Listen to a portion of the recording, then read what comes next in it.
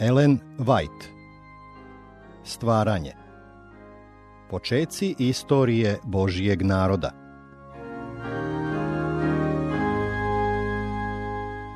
Trideset i četvrto poglavlje. 12. Uhoda. Ovo poglavlje zasnovano je na 4. Mojsijevoj 13 i 14.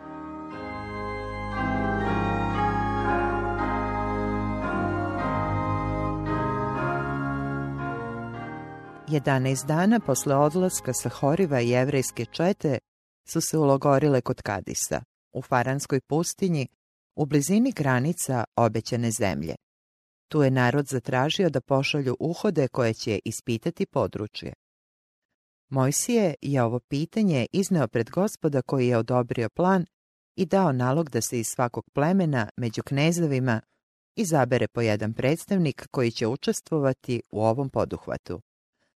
Ljudi su izabrani kako je bilo određeno i Mojsije im je zapovedio da pođu i pregledaju zemlju, njen položaj i prirodne prednosti, narod koji u njoj živi, da li je slab ili jak, malobrojan ili mnogobrojan. Da ispitaju i prirodu tla, njegovu plodnost i donesu nešto od njegovog roda. Uhode su otišle, obišle celu zemlju, pošto su ušle u nju s južne strane i doprle sve do njenih severnih granica. Vratili su se posle 40 dana. Izraelski narod je bio zauzet velikim nadama i zato je željno očekivao njihov povratak. Vest o dolasku uhoda prenošena je od plemena do plemena i izazvala je radosne poklike. Narod je požurio da sretne poslanike koji su srećno izbegli sve opasnosti prilikom ovog opasnog poduhvata. Uhode su donele razne vrste voća da prikažu plodnost zemljišta. Bilo je to vreme sazrevanja grožđa, pa su doneli i jedan grozd tako velik da su ga dvojica morala nositi. Doneli su i smokava i šipaka koji su u zemlji rasli u izobilju. Narod se obradovao što će dobiti tako dobru zemlju i pažljivo je počeo da sluša izveštaj koji su uhode podnosili Mojsiju, trudeći se da ne promakne ni jedna jedina reč. Ido smo u zemlju u koju si nas poslao, započele su uhode svoj izveštaj. Doista, u njoj teče mleko i med, i evo roda njezina. Narod je bio oduševljen, bili su željni da poslušaju Gospodnji glas, da odmah krenu i zauzmu zemlju. Međutim, pošto su opisali lepotu i plodnost zemlje, sve uhode, osim dvojice, počeli su da preuveličavaju teškoće i opasnosti koje će zapretiti Izraeljcima ukoliko odluče da zauzmu Hanan. Pobrojali su moćne narode nastanjene u raznim delovima zemlje, naglasili da su im gradovi veliki i opasani zidinama, da su njihovi stanovnici vrlo jaki i da ih je nemoguće pobediti. Izjavili su da su u njima videli i divove, sinove Enakove, i da je beskorisno i pomišljati na osvajanje zemlje. Prizor se promenio. Kada su uhode dale maha osjećanjima svojih nevernih srca, koje je Sotona ispunio obeshrabrenjem, umjesto nade i hrabrosti u narodu je zavladalo kukavičko očajanje. Neverovanje uhoda bacilo je mračnu senku na cijeli skup koji je zaboravio veliku Božju silu koja je tako često delovala u korist izabranog naroda. Ljudi nisu sačekali da razmisle. Nisu mislili da će im onaj koji ih je dotle vodio sigurno dati zemlju.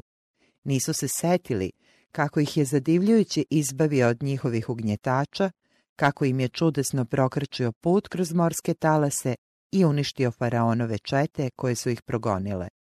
Izostavili su Boga i svojih razmišljanja i ponašali se kao da se moraju osloniti isključivo na snagu svojih mišića.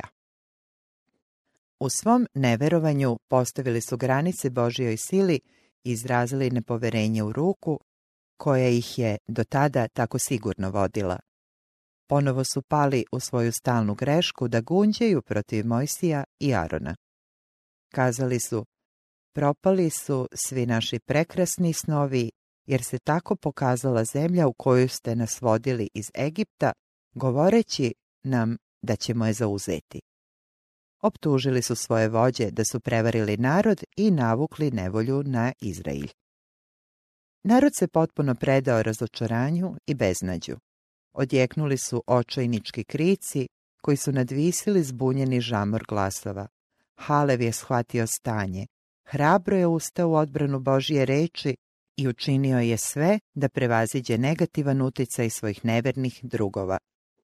Narod je za jedan trenutak zastao da čuje reči nade i ohrabrenja kojima je opisivao dobru zemlju.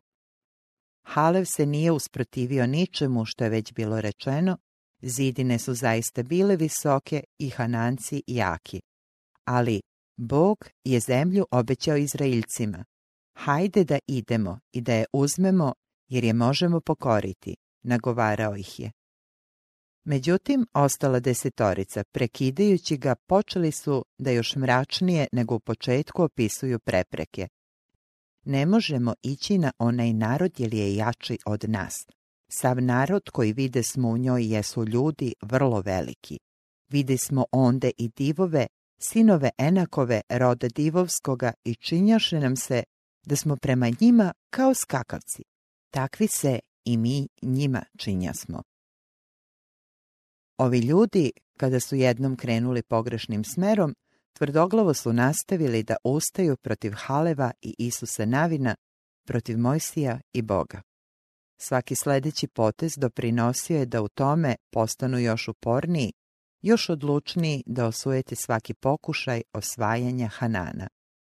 Bili su spremni da izvrnu i istinu da bi ojačali svoj zlokobni uticaj. Hanan su proglasili zemljom koja proždire svoje stanovnike. To nije bio samo negativan, već i lažan izveštaj, nedosledan i pun suprotnosti. Same uhode opisale su zemlju kao plodnu i naprednu, njene stanovnike kao ljude divovskoga rasta. Sve to svakako bilo bi nemoguće da je klima bila tako nepovoljna i da se moglo kazati da zemlja proždire svoje stanovnike. Međutim, kada u srcima ljudi zavlada neverstvo, oni se stavljaju pod Sotoninu vlast i niko ne može kazati dokle će ih odvesti. Tada se podiže sav zbor i stade vikati i narod plakaše onu noć. Uskoro je došlo do provale nezadovoljstva i otvorene pobune. Sotona je stekao potpunu vlast nad njima, pa se moglo pomisliti da je narod izgubio razum. Ljudi su počeli da proklinju Mojsija i Arona, zaboravljajući da Bog sluša njihove pogrdne reči, da je anđeo božanske prisutnosti, obavijen stubom od oblaka, svedok užasnih izliva njihovog gneva. Ogorčeni glasno su vikali: kamo da smo pomrli u zemlji misirskoj, ili da smo pomrli u ovoj pustinji. A onda su se okrenuli i protiv Boga. Zašto nas vodi Gospod u tu zemlju da izginemo od mača, žene naše i deca naša da postanu roblje? Nije li bolje da se vratimo u Misir? I rekoše među sobom: da postavimo starešinu, pa da se vratimo u Misir. Tako su ne samo Mojsija, već i samoga Boga optužili za prevaru, da su im obećali zemlju koju ne mogu da im predaju u posjed. Otišli su tako daleko da su postavili starešinu da ih vrati u zemlju patnji i robovanja, iz kojih je izbavila moćna ruka svemogućeg. Mojsije i Aron, duboko potreseni, ponizno padoše ničice pred svim zborom sinova Izraeljevih, ne znajući na koji način da ih odvrate od njihovih nepromišljenih i žestokih namera. Halev i Isus Navin su zatim pokušali da umire bunu. Odeće, razderane u znak bola i ogorčenja, ušli su među narod i svojim gromkim glasovima nadjačali oluju žalosti i buntovnih prigovora. Zemlja koju prođosmo i uhodismo vrlo je dobra zemlja. Ako smo mili Gospodu, on će nas odvesti u tu zemlju i daće nam je. I to je zemlja u kojoj teče mleko i med. Samo se ne odmećite od Gospoda i ne bojte se naroda one zemlje, jer ih možemo pojesti, odstupio je od njih zaklon njihov, a s nama je Gospod, ne bojte ih se. Hananejci su prevršili meru svoga bezakonja i Gospod ih više nije mogao trpeti. Mogli su postati lak plen jer im je Bog uskratio svoju zaštitu. Posebno što se zavetom obavezao da će njihovu zemlju dati Izraeljcima. Međutim, narod je prihvatio lažni izveštaj nevernih uhoda i tako je ceo skup bio prevaren. Nevernici su dobro obavili svoje delo, čak i da su samo dvojica dala negativan izveštaj, a da su ostala 10 hrabrila narod da zauzme zemlju u Gospodnje ime, Izraeljci bi se ipak prihvatili saveta dvojice umjesto poziva 10, tako je veliko bilo njihovo zlosrećno neverovanje. Ali samo su dvojica zastupala istinu, dok su 10 stala na stranu pobune. Neverne uhode bile su vrlo glasne u osuđivanju Haleva Isusa Navina, pa je uskoro odjeknuo i poziv da ih zaspu kamenjem. Pobesnela gomila dograbila je kamenje da pobije ove verne ljude. Nasrnuli su na njih uz divljačku viku, a onda im je kamenje iznenada poispadalo iz ruku, zaćutali su i počeli da se tresu od straha. Bog se umešao da spreči njihove ubilačke namere. Slava njegove prisutnosti slično zaslepljujućoj svetlosti obasjala je šator od sastanka. Ceo narod je video taj Božji znak. Pojavio se neko moćniji od njih i niko se više nije usuđivao da pruži otpor. Uhode koji su doneli negativne izveštaje pognuli su se od straha i užasa i bez daha potražili utočište u svojim šatorima. Podigao se i Mojsije i ušao u šator od sastanka. Gospod mu je objavio: dokle će me vređati taj narod? Udarit ću ga pomorom i rasuću ga, a od tebe ću učiniti narod velik i jači od ovog. Međutim, Mojsije se ponovo zadložio za svoj narod. Nije mogao da pristane da Izrael bude uništen, a da od njegovog potomstva nastane novi, moćniji narod. Pozivajući se na Gospodnju milost, rekao je: neka se dakle proslavi sila Gospodnja kao što si rekao, govoreći: Gospod dugo čeka i obilan je milošću. Oprosti bezakonje ovome narodu radi velike milosti svoje, kao što si praštao narodu ovome od Misira dovde. Gospod je obećao da će poštedjeti Izrael i da ga neće odmah uništiti, ali zbog njegovog neverstva i kukavičluka neće moći da upotrebi svoju snagu da bi savladao njegove neprijatelje. Zato mu je u svojoj milosti naredio kao jedinu sigurnu mogućnost da se vrati prema Crvenom moru. Ispunjen buntovnim duhom, narod je uzvikivao: da bar pomremo u ovoj pustinji. Sada mu je ta molitva bila uslišena. Gospod je objavio: tako ja živ bio, kaže Gospod, učinit ću vam onako kako ste govorili i ja čuh. U ovoj će pustinji popadati mrtva telesa vaša i svi između vas koji su izbrojeni u svem broju vašemu od 20 godina i više, a decu vašu, za koju rekoste da će postati roblje, njih ću odvesti i oni će poznati zemlju za koju vi ne marite. O Halevu je rekao: a slugu svojega Haleva, u kojem beše drugi duh i koji se sasvim mene držao, njega ću odvesti u zemlju u koju je išao i seme će njegovo naslediti. I kao što su uhode 40 dana uhodile zemljom, tako će i čete Izraeljeve 40 godina lutati pustinjom. Kada je Mojsije objavio narodu božansku odluku, razjarenost se pretvorila u tugu. Znali su da im je kazna bila pravedno odmerena. Pred očima celog Izraelja 10 nevernih uhoda bila je odmerena božanska kazna.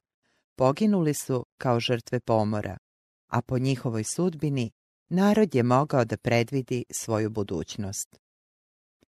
Izgledalo je da se sada narod iskreno kaje zbog grešnog ponašanja, međutim, Ljudi su bili žalosni samo zbog posljedica svojih postupaka, a ne zbog toga što su postali svesni svoje nezahvalnosti i neposlušnosti.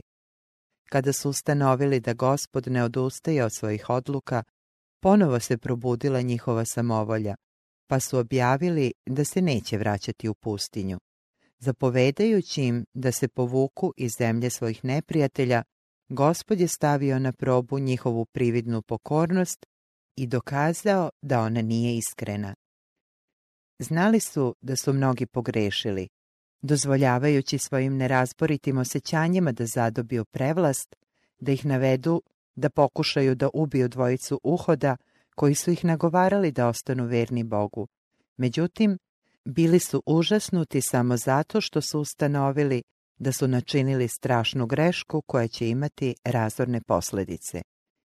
Njihova srca ostala su nepromenjena. Bio im je neophodan samo povod da ponovo padnu u istu grešku. On im je pružen kada im je Mojsije božanskim autoritetom zapovedio da se vrate u pustinju. Odluka da Izrael još 40 godina neće ući u Hanan duboko je razočarala Mojsija i Arona, Haleva i Isusa Navina, ali su bez prigovora prihvatili božansku presudu. Međutim, oni koji su prigovarali da Bog nepravedno postupa prema njima i objavljivali da će se vratiti u Egipat, počeli su gorko da plaču i jadikuju kada su im bili uskraćeni blagoslovi koje su do tada prezirali. Prigovarali su bez razloga, a sada im je Bog dao razlog da plaču. Da su žalili zbog svoga greha, kada im je bio jasno prikazan, ova presuda nikada ne bi bila ni izrečena. Međutim, plakali su zbog kazne, njihova žalost nije bila pokajanje i zato nije mogla navesti Boga da povuče osudu. Cijele noći odjekivale su tužbalice, ali se s jutrom rodila i nova nada. Odlučili su da se iskupe zbog svog kukavičluka. Kad im je Bog zapovedio da ustanu i zauzmu zemlju, odbili su. Sada, kada im je naredio da se povuku, pokazali su isti prkosni duh. Odlučili su da krenu u napad i zauzmu zemlju. Možda će Bog onda prihvatiti njihovo delo i promeniti svoje namere prema njima. Bog im je ukazao prednost i proglasio obavezu da uđu u zemlju kada im on bude izdao nalog, ali je zbog njihovog samovoljnog suprotstavljanja Božjoj volji ta dozvola bila povučena. Sotona je tako ostvario svoj cilj. Sprečio ih je da uđu u Hanan. Međutim, odmah je počeo da ih nagovara da se suprotstave božanskoj zabrani i učine upravo ono što nisu htjeli da učine kada im je bilo naređeno. I tako je veliki varalica, navodeći ih opet na pobunu, ponovo pobedio. Nisu verovali da će božanska snaga podržati njihove napore da zauzmu Hanan, a sada su se usudili da svojom snagom, bez Božje pomoći, pokušaju da obave to veliko delo. Povikali su: sagreši smo Gospodu, ići ćemo i bit ćemo se sasvim kako nam je zapovedio Gospod Bog naš. 5. Mojsijeva 1.41. Toliko su duboko bili zaslepljeni svojim prestupom. Gospod im nikada nije zapovedio da ustanu i da ratuju. Nije nameravao da zemlju zadobiju ratom, već strogim poštovanjem njegovih naredaba. Iako su njihova srca ostala ista, bili su navedeni da priznaju grešnost i nerazumnost svoje pobune prilikom dočeka uhoda. Sada su uvidjeli pravu vrednost blagoslova koji su tako nepromišljeno odbacili. Priznali su da ih je upravo njihovo neverovanje isključilo iz Hanana. Sagreši smo Gospodu, kazali su, priznajući tako da su krivi oni, a ne Gospod koga su tako opako optuživali da nije ispunio dato obećanje. Iako njihovo priznanje nije proisteklo iz istinskog pokajanja, poslužilo je da pokaže pravednost Božjeg postupanja prema njima. Gospod i sada slično proslavlja svoje ime navodeći ljude da priznaju njegovu pravednost. Kada se oni koji tvrde da ga vole žale na njegovo proviđenje, kada preziru njegova obećanja, kada popuštaju iskušenjima, zajedno sa zlim anđelima ustaju protiv njegovih namera. Gospod često tako preusmerava okolnosti da ih navede da, iako se možda nisu istinski pokajali, bar uvide svoj greh i priznaju bezbožnost svog ponašanja i pravednost i dobrotu Božjeg postupanja prema njima. To je način kojim se Bog služi da razobliči dela tame. Iako se duh, koji je naveo na pogrešno ponašanje, nije potpuno promenio, izriče se priznanjem kojim se uzdiže Božja čast i pravdaju oni koji su Božje ime verno ukoravali greh, iako su nailazili na protivljenje i nerazumevanje. Tako će biti i u vreme završnog izlivanja Božjeg gneva. Kada bude došao s hiljadama svetih anđela svojih, da učini sud svima, Gospod će osvedočiti sve bezbožnike za sva njihova bezbožna dela. Juda 14 i 15. Svaki grešnik uvideće i priznati pravednost osude koja mu je izrečena. Ne obazirući se na božansko protivljenje, Izraeljci su se pripremili da krenu u osvajanje Hanana. Snabdeveni ratnom opremom i oružjem, bili su, po svojoj proceni, potpuno pripremljeni za sukob. Međutim, u Božjim očima i očima njegovih rastuženih slugu njihova priprema imala je žalosne nedostatke. Kada je skoro 40 godina posle toga Gospod zapovedio Izraeljcima da ustanu i zauzmu Jerihon, obećao je da će biti s njima. Kovčeg sa svetim zakonom išao je pred njihovim četama. Starešine koje je on postavio upravljali su pod Božjim nadzorom njihovim pokretima. Uz takvo vođstvo nikakvo zlo im se nije moglo dogoditi. Ali sada, suprotno Božjoj naredbi i svečanoj zabrani njihovih starešina, bez kovčega i bez Mojsija, izašli su da se sukobe s neprijateljskim četama. Truba je zatrubila na uzbunu i Mojsije je požurio za njima da ih opomene. Zašto prestupate zapovest Gospodnju? Od toga neće biti ništa. Ne idite gore, jer Gospod nije među vama. Nemojte da vas pobiju neprijatelji vaši, jer su Amalici i Hananeji tamo pred vama, izginućete od mača. Hananeji su čuli o tajanstvenoj sili koja je čuvala taj narod i o čudima koje su se događala u njihovu korist, pa su sada prikupili velike snage da odbace napadače. Nikakva molitva nije bila upućena Bogu da im pokloni pobedu. Krenuli su u napad, očajnički odlučni da preokrenu svoju sudbinu ili da poginu u borbi. Nepripremljeni za rat, predstavljali su nepregledno mnoštvo dobro naoružanih vojnika, pa su se nadali da će iznenadnim i žestokim napadom savladati svaki otpor. Drsko su počeli da izazivaju neprijatelja koji se nije usuđivao da ih napadne. Hananeji su zauzeli položaj na stenovitoj visoravni, do koje se moglo dopreti jedino preko teških prevoja, strmih i opasnih uspona. Nepregledno mnoštvo Izraeljaca doprinelo je jedino da njihov poraz postane još teži. Morali su se polako kretati planinskim stazama, izloženi smrtonosnim hicima neprijatelja iznad sebe. Ogromne stene uz zaglušujuću buku kotrljale su se niz strminu, obeležavajući svoj put krvlju pobijenih. Oni koji su uspeli da stignu do vrha, iscrpljeni usponom, bili su žestoko dočekani i odbijeni uz velike gubitke. Bojno polje bilo je prekriveno telima poginulih. Izraelska vojska pretrpela je strašan poraz. Uništenje i smrt bili su posljedica njihovih buntovnih pokušaja. Prinuđeni konačno da priznaju poraz, preživeli su se, vratili i plakali pred Gospodom. Ali Gospod ne posluša glasa njihovoga. 5. Mojsijeva 1.45. Ova značajna pobjeda neprijatelja Izraelja, koji su do tada sa strahom pratili približavanje moćne jevrejske vojske, nadahnula ih je rešenošću da joj se suprotstave. Sve izveštaje o čudesnim delima koje je Gospod učinio za svoj narod sada su proglasili lažnim i smatrali da više nemaju nikakvog razloga za strah. Taj prvi poraz Izraeljaca, koji je Hananeje nadahnuo hrabrošću i odlučnošću, veoma je otežao osvajanje Hanana.